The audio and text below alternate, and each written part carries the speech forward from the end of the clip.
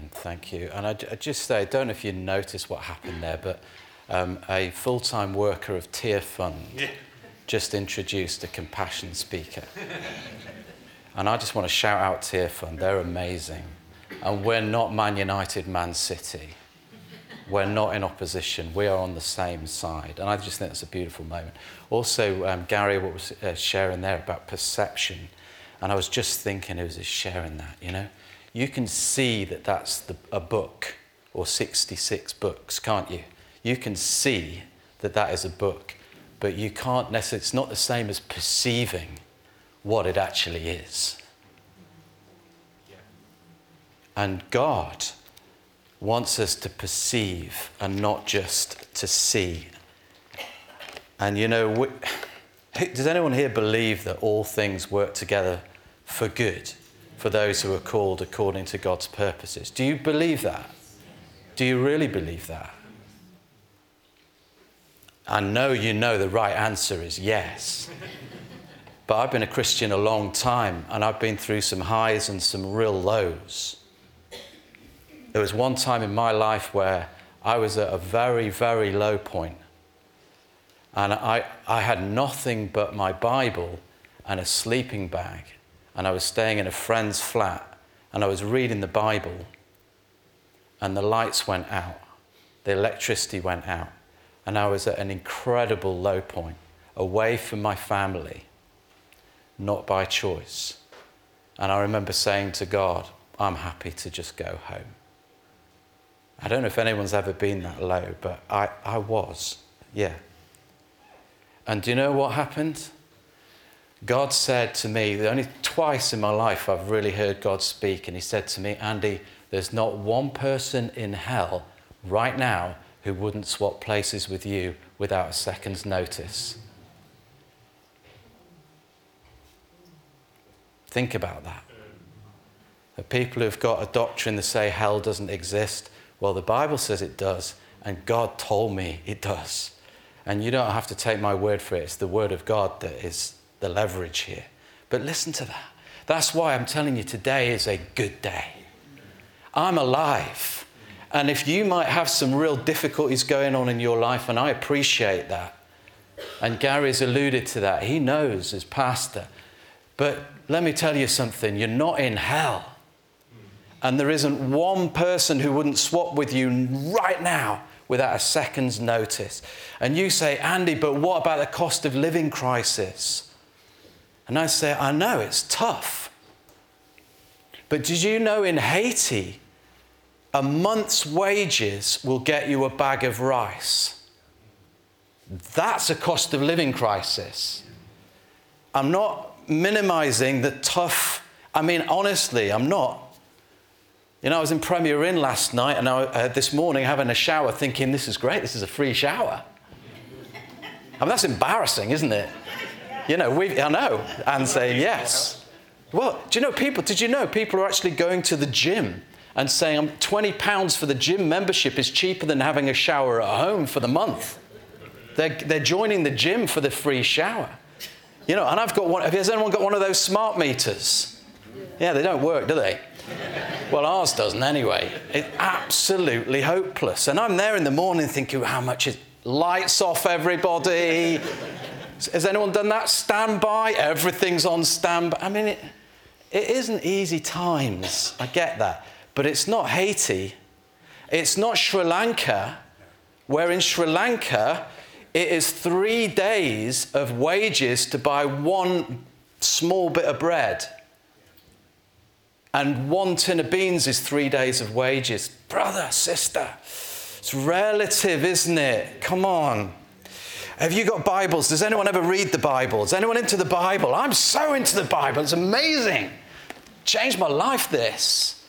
If you're not, I'd encourage you. Don't listen to all the nonsense that it's got errors in it. No, it doesn't. I've looked at it for 30 years and I've seen things I thought maybe, and then I look further and I understand in the original form. There are no errors in this word, in the original. I accept translations can change things a little bit. So 2 Corinthians chapter 8, let's read this together. Very challenging, actually. We want you to know, brothers, and that's brothers and sisters in the original, about the grace of God that has been given among the churches of Macedonia. For in a severe test of affliction, their abundance of joy and their extreme poverty has overflowed in a wealth of generosity on their part. For they gave according to their means, as I can testify, and beyond their means, of their own free will, begging us earnestly for the favour of taking part in the relief of the saints. And this, not as we expected, but they gave themselves first to the Lord, and then, by the will of God, to us. Accordingly, we urge Titus that as he had started, so he should complete among you this act of grace. But as you excel in everything, in faith, in speech, in knowledge, in all earnestness, and in our love for you, see that you excel in this act of grace also. I say this not as a command, but to prove by the earnestness of others that your love also is genuine. For you know the grace of our Lord Jesus Christ, that though he was rich, yet for your sake he became poor, so that you by his poverty might become rich. And in this matter I give my judgment. This benefits you, who a year ago started not only to do this work, but also to desire to do it. So now finish doing it as well, so that your readiness in desiring it may be matched by your completing it out of what you have. For if the readiness is there, it is acceptable according to what a person has, not according to what he does not have. I do not mean that others should be eased and you burdened, but that as a matter of fairness, your abundance at this present time should supply their need, so that their abundance may supply your need, that there may be fairness. As it is written, whoever gathered much had nothing left over, and whoever gathered little had no lack. What a stunning passage that is for today in the cost of living crisis. I commend it to you. I've got a few minutes to bring some things out. I commend it to you as a church to study it, to get God's perspective, because we are not those who shrink back. We are not those who fear. We should not be those. God has not put us here on this earth to be scared of finance or lack of finance. God has put us on this earth to walk by faith and not by sight. And you say, Andy, are you saying that we should just ignore everything and just throw caution to the wind? Absolutely not. But I am saying we're not to be fearful people or driven by fear. Perfect love of the Father casts out all fear, and we've got to appropriate that. It's a little bit like smiling. Do you get up every morning and think, yes, I'm alive. The sun's come up. He did it again. Do you do that? No? Anybody? Thank you, there's one. Do you know what? Most of us don't. Most of us scramble out of bed like wombles. You know, it's another day. But it is a miracle that God brings the sun up every day, do you not think? It is a miracle that you woke from your sleep. You do have a lease of time on your life, and you have no idea how long that will be. I've had friends who have died at 39 and younger. Have you? You have no idea how long you have on this earth. And God wants us to get the perspective of eternity. And actually, friends, as we look at this together here, it's interesting, isn't it, that this story that I'm going to unpack here in a moment really leads us to say what we've done with our life proves what we believe. Is that fair? So we're saved by, if you're a Christian, you're saved by grace through faith alone, believing that Jesus Christ died on the cross and rose on the third day and still lives and reigns. Are we in agreement on that? And you're saved by believing that. But let me tell you, Satan believes that, and he's not saved. So it's what you do that proves that salvation is real. So we're saved by grace through faith alone, but that faith cannot remain alone. That's the book of James. Are we in agreement with that? Stop me if you're not, because I'm really happy with that. We're in a day where I'm not a proclamation preacher. If you say, Andy, I don't get that, I don't even understand that, just say. Doesn't matter to me. What matters is that you get saved and that we are filled with joy. Doesn't matter how big the congregation is in that sense. So, how is Jesus going to measure if you were truly saved? Does anyone know? Matthew 25. Whatever you did for the least of these, my brothers, you did it for me. So everyone in this room is going to stand before the judgment seat of God according to Matthew 25. And there's one question. I can tell you up front what it's going to be because it's in Matthew 25. This isn't a picture. This isn't an analogy. It's a fact. Jesus is going to say, whatever you did for the least of these, my brothers, you did it for me. So what you say I'm a Christian, are you? I could say I'm a 6'8" basketball player, but I'm not, am I? I'm not, honestly. I'm 5'5" and from Yorkshire, actually. I could say I am, but it doesn't make me one, right? You could say you're a Christian. It doesn't make you a Christian. What makes you a Christian is what you do proves what you've said is true, right? Whatever you did for the least of these, my brothers, you did it for me. That's the measure that God is going to use. God's priorities in your life. So a little bit of background to this story here. Paul's been going around churches for 5 years, a little bit like I do. I go into churches and I say, hey guys, how about let's look up outside Basingstoke. Paul's been going around, he's been saying there's real problems in Jerusalem and the Christians there are not being supported. They're under massive pressure and persecution. And he's been raising money, he's been touring the Mediterranean. And he actually goes to this southern area of Greece called Corinth. And he visits there and they say, we're in. We're going to support. We believe it's a big deal. He then leaves and the church has a fallout. Churches never fall out, do they? We never have arguments. We're always in unity. You know, brother and sister, there's no place for falling out. Sort it out. If you've got a situation going on in your life where you've got a problem with a brother or sister in this church, come to Gary. Gary will come with you. You get together and you say, let's work this out. Let's work it out. Because there's not enough time for us to play games with masks on. Is there? There isn't. God wants us in unity. The bond of peace between us, and then there'll be fire. But the Corinthian church fell out. And because they fell out, they stopped gathering money to give to Jerusalem. So Paul's gutted, and there's about 3 or 4 letters, some say 4, correspondence, some are lost. And Paul connects back with the Corinthian church and he says, I've sent Titus to you, but why don't you just remember what you're committed to doing? Now you've repented. Now you've come back. Because they did. Now crack on with that giving. It's interesting that, isn't it? Paul's priority is on giving to these brothers and sisters who are in Jerusalem. But look at how he does it. It's absolute genius. It really is. Look at how he does this. So in the beginning here in verse 1, he says, we want you to know, brothers and sisters, in Corinth, southern Greece, about the grace of God that's been given among the churches in northern Greece, in Macedonia, right? So he's in North Greece, as we now know it. He's in the Philippi region. He's Berea. He's with the Thessalonica church, right?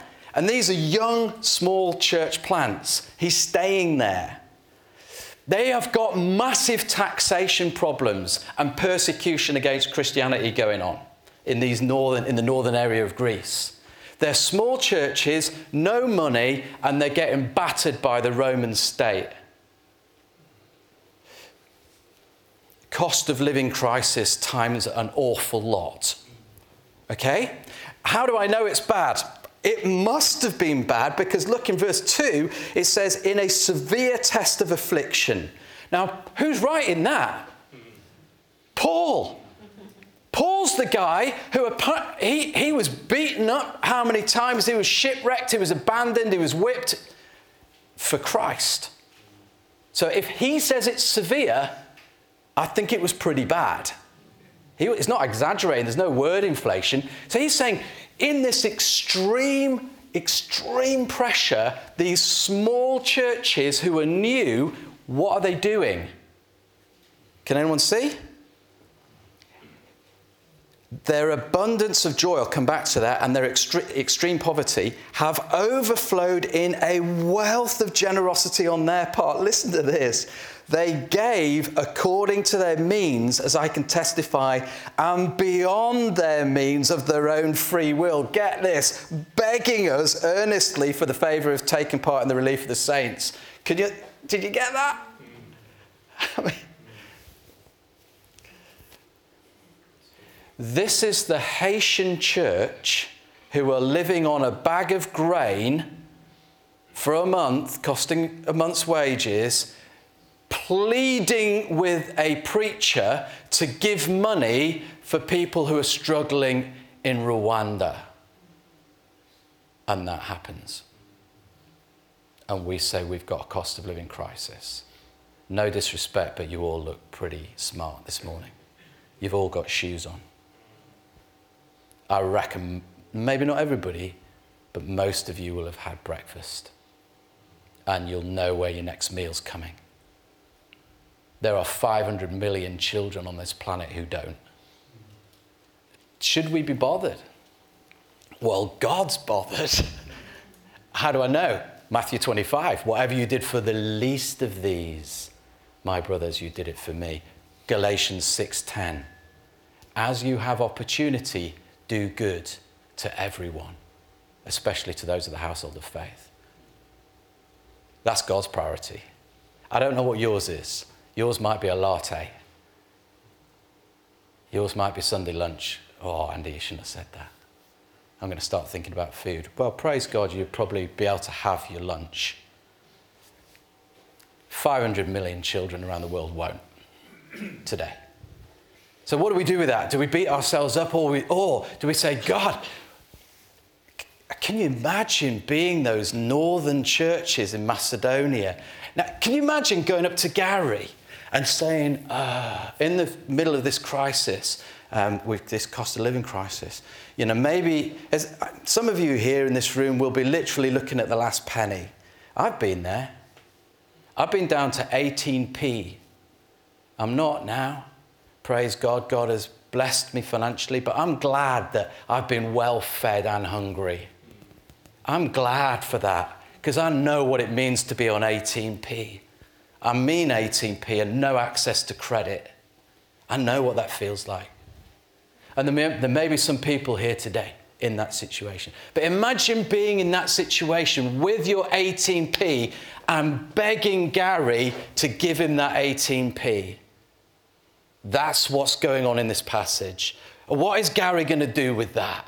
I've been in that, by the way. I've had somebody who's come in and the little family and he was unemployed and they said, we want to sponsor a child. We want to make a difference and sow into that child's life. And the husband's saying, but I haven't got a job. And the wife's saying, but I reckon God's going to make up for this. And they come to me and they said, what do you reckon? And I said, I don't know, but I'll pray with you, crying, arms round.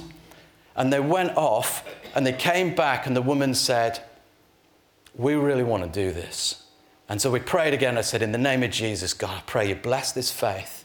It's not a prosperity gospel, it's faith. Bless this faith and bless this brother with a job. And then I gave him a card. 2 months later, he emailed me and said, Andy, I've got the best job I've ever had by miles.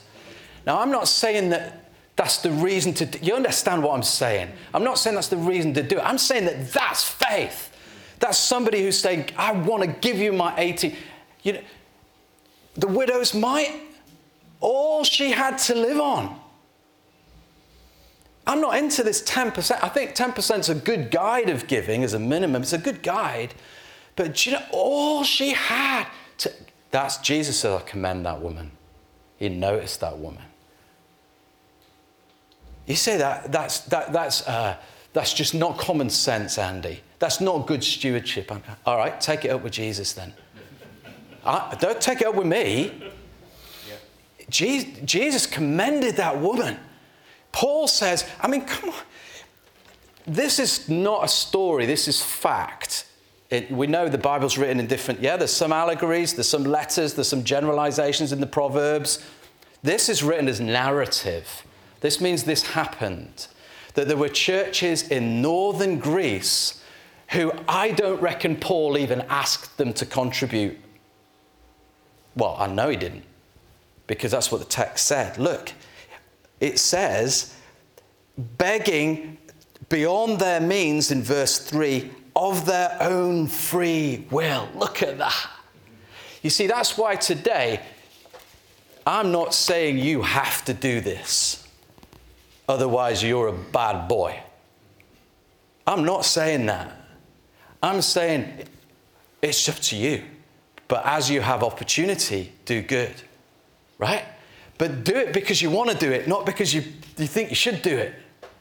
Do it because your heart's moved. And you say, Andy, I'm just tight. I mean, is anyone here? Let's just be honest for a minute. We haven't got time to be anything but honest. Some of you will be massive, generous people, right? And you go around to your house and you invite people around and the table's full. I've been invited to places like that where the table's full. But I've also been invited into some houses where it isn't full.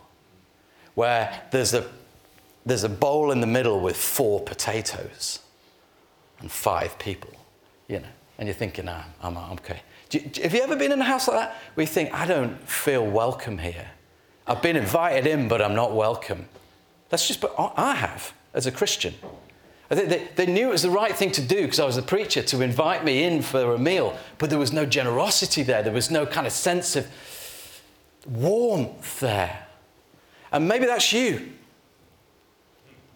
Maybe you're tight, as we say in Yorkshire.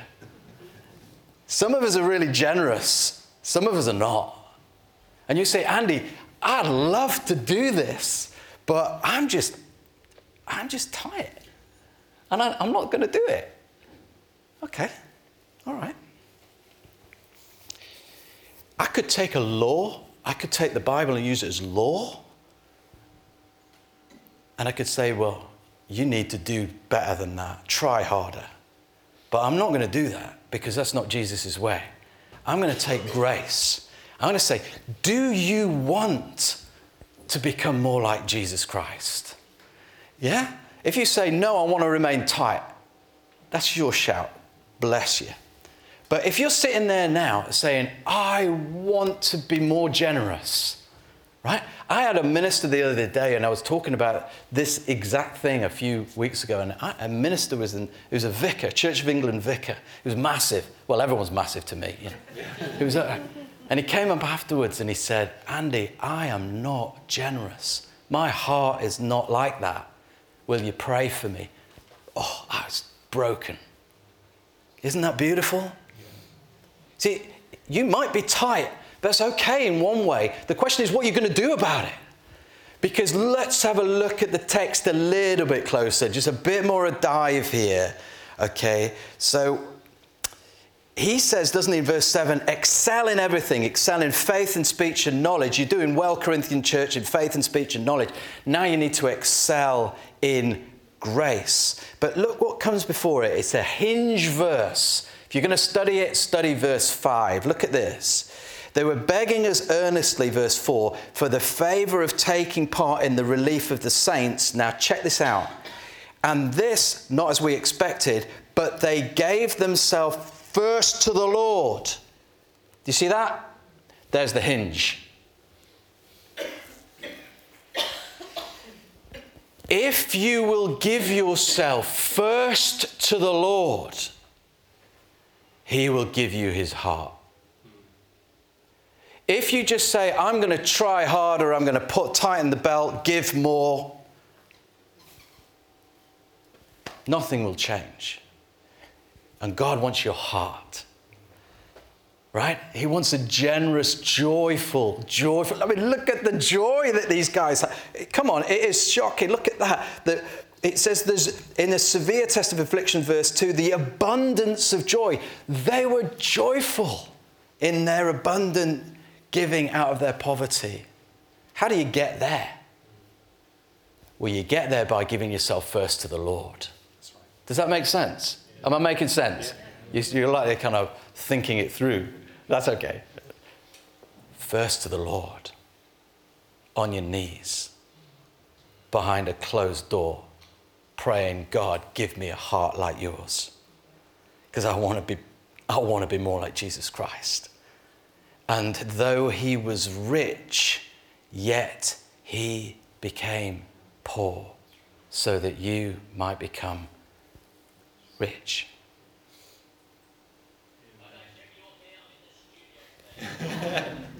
We can hear you. We can hear you. That's like God, isn't it? He's shouting, can you hear me? Can you hear me saying this today? Though he was poor. Have you ever thought about that? Jesus was rich beyond measure, and yet he came and washed the disciples' feet like a servant. It's another preach in itself, isn't it? And died on a cross like a criminal, naked, so that you and I could live with the joy of the Lord as our strength.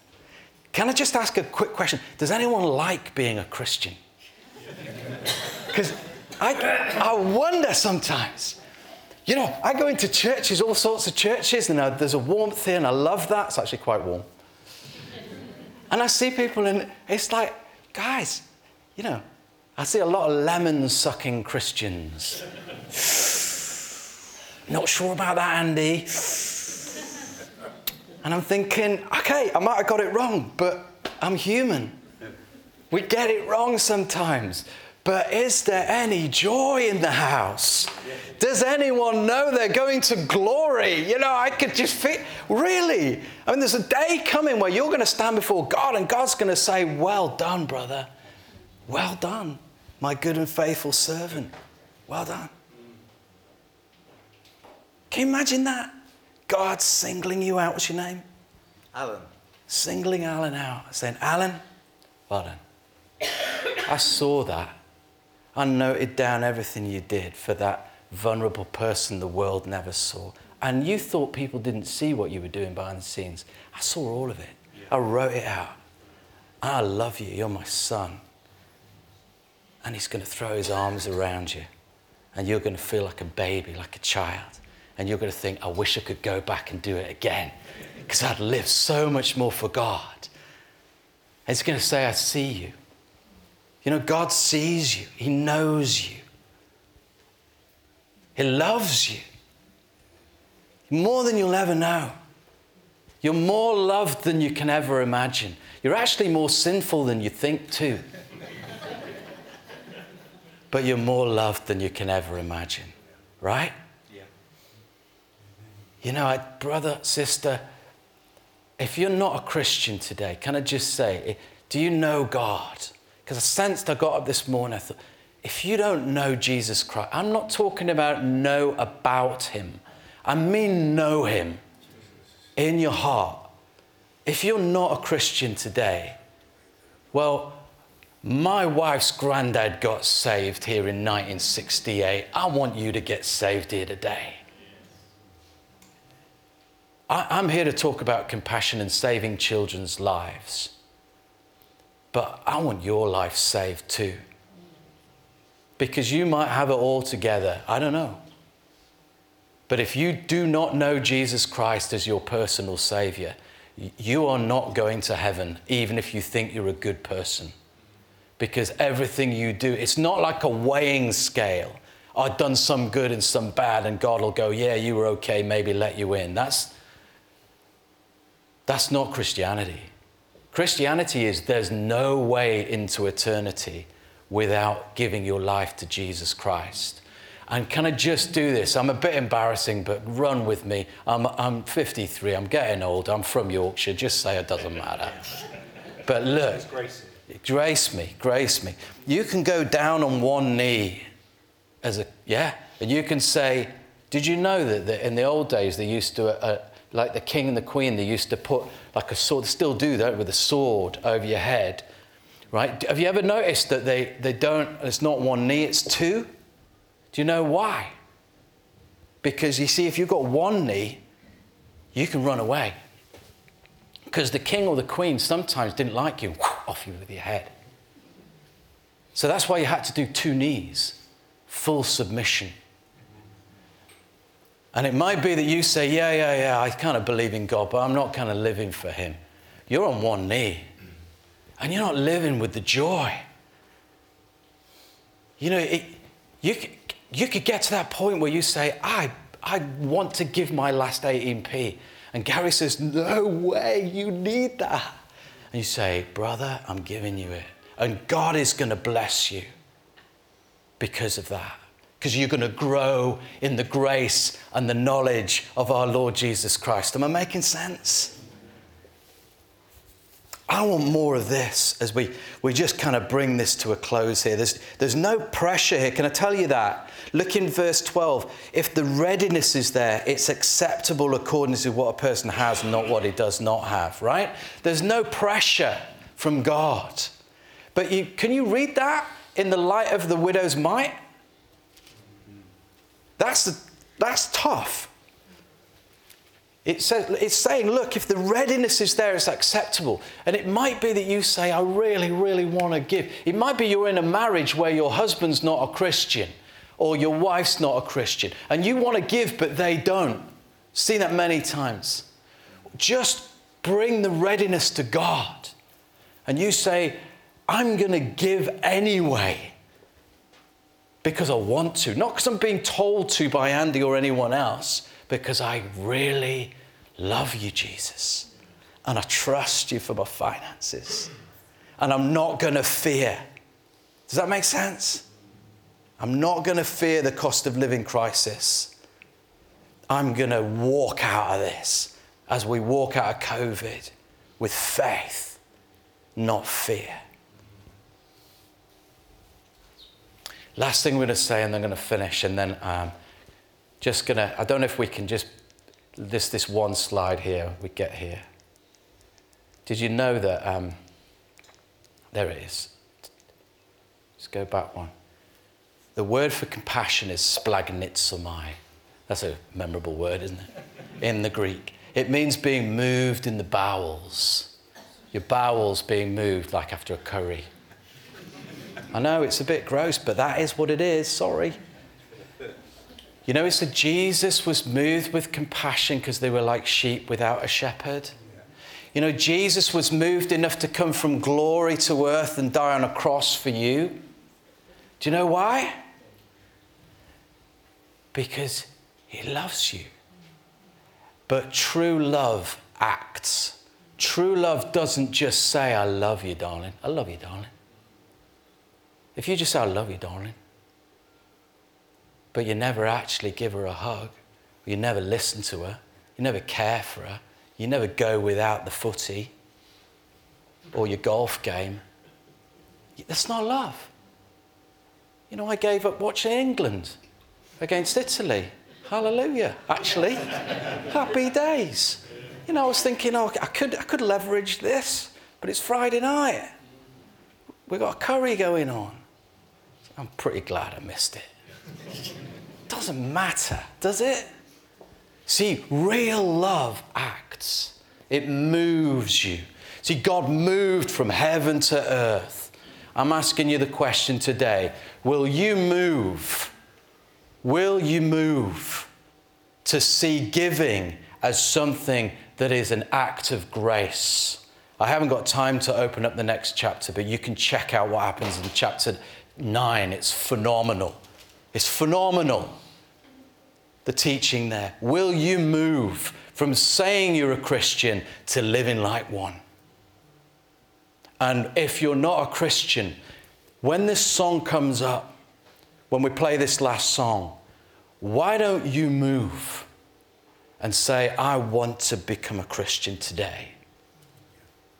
I want to do this. And Gary's here. You could just come and sit here, or Do whatever, but just do something.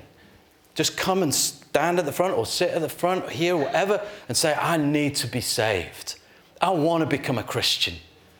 Like Andy's grandfather-in-law, if that's a thing.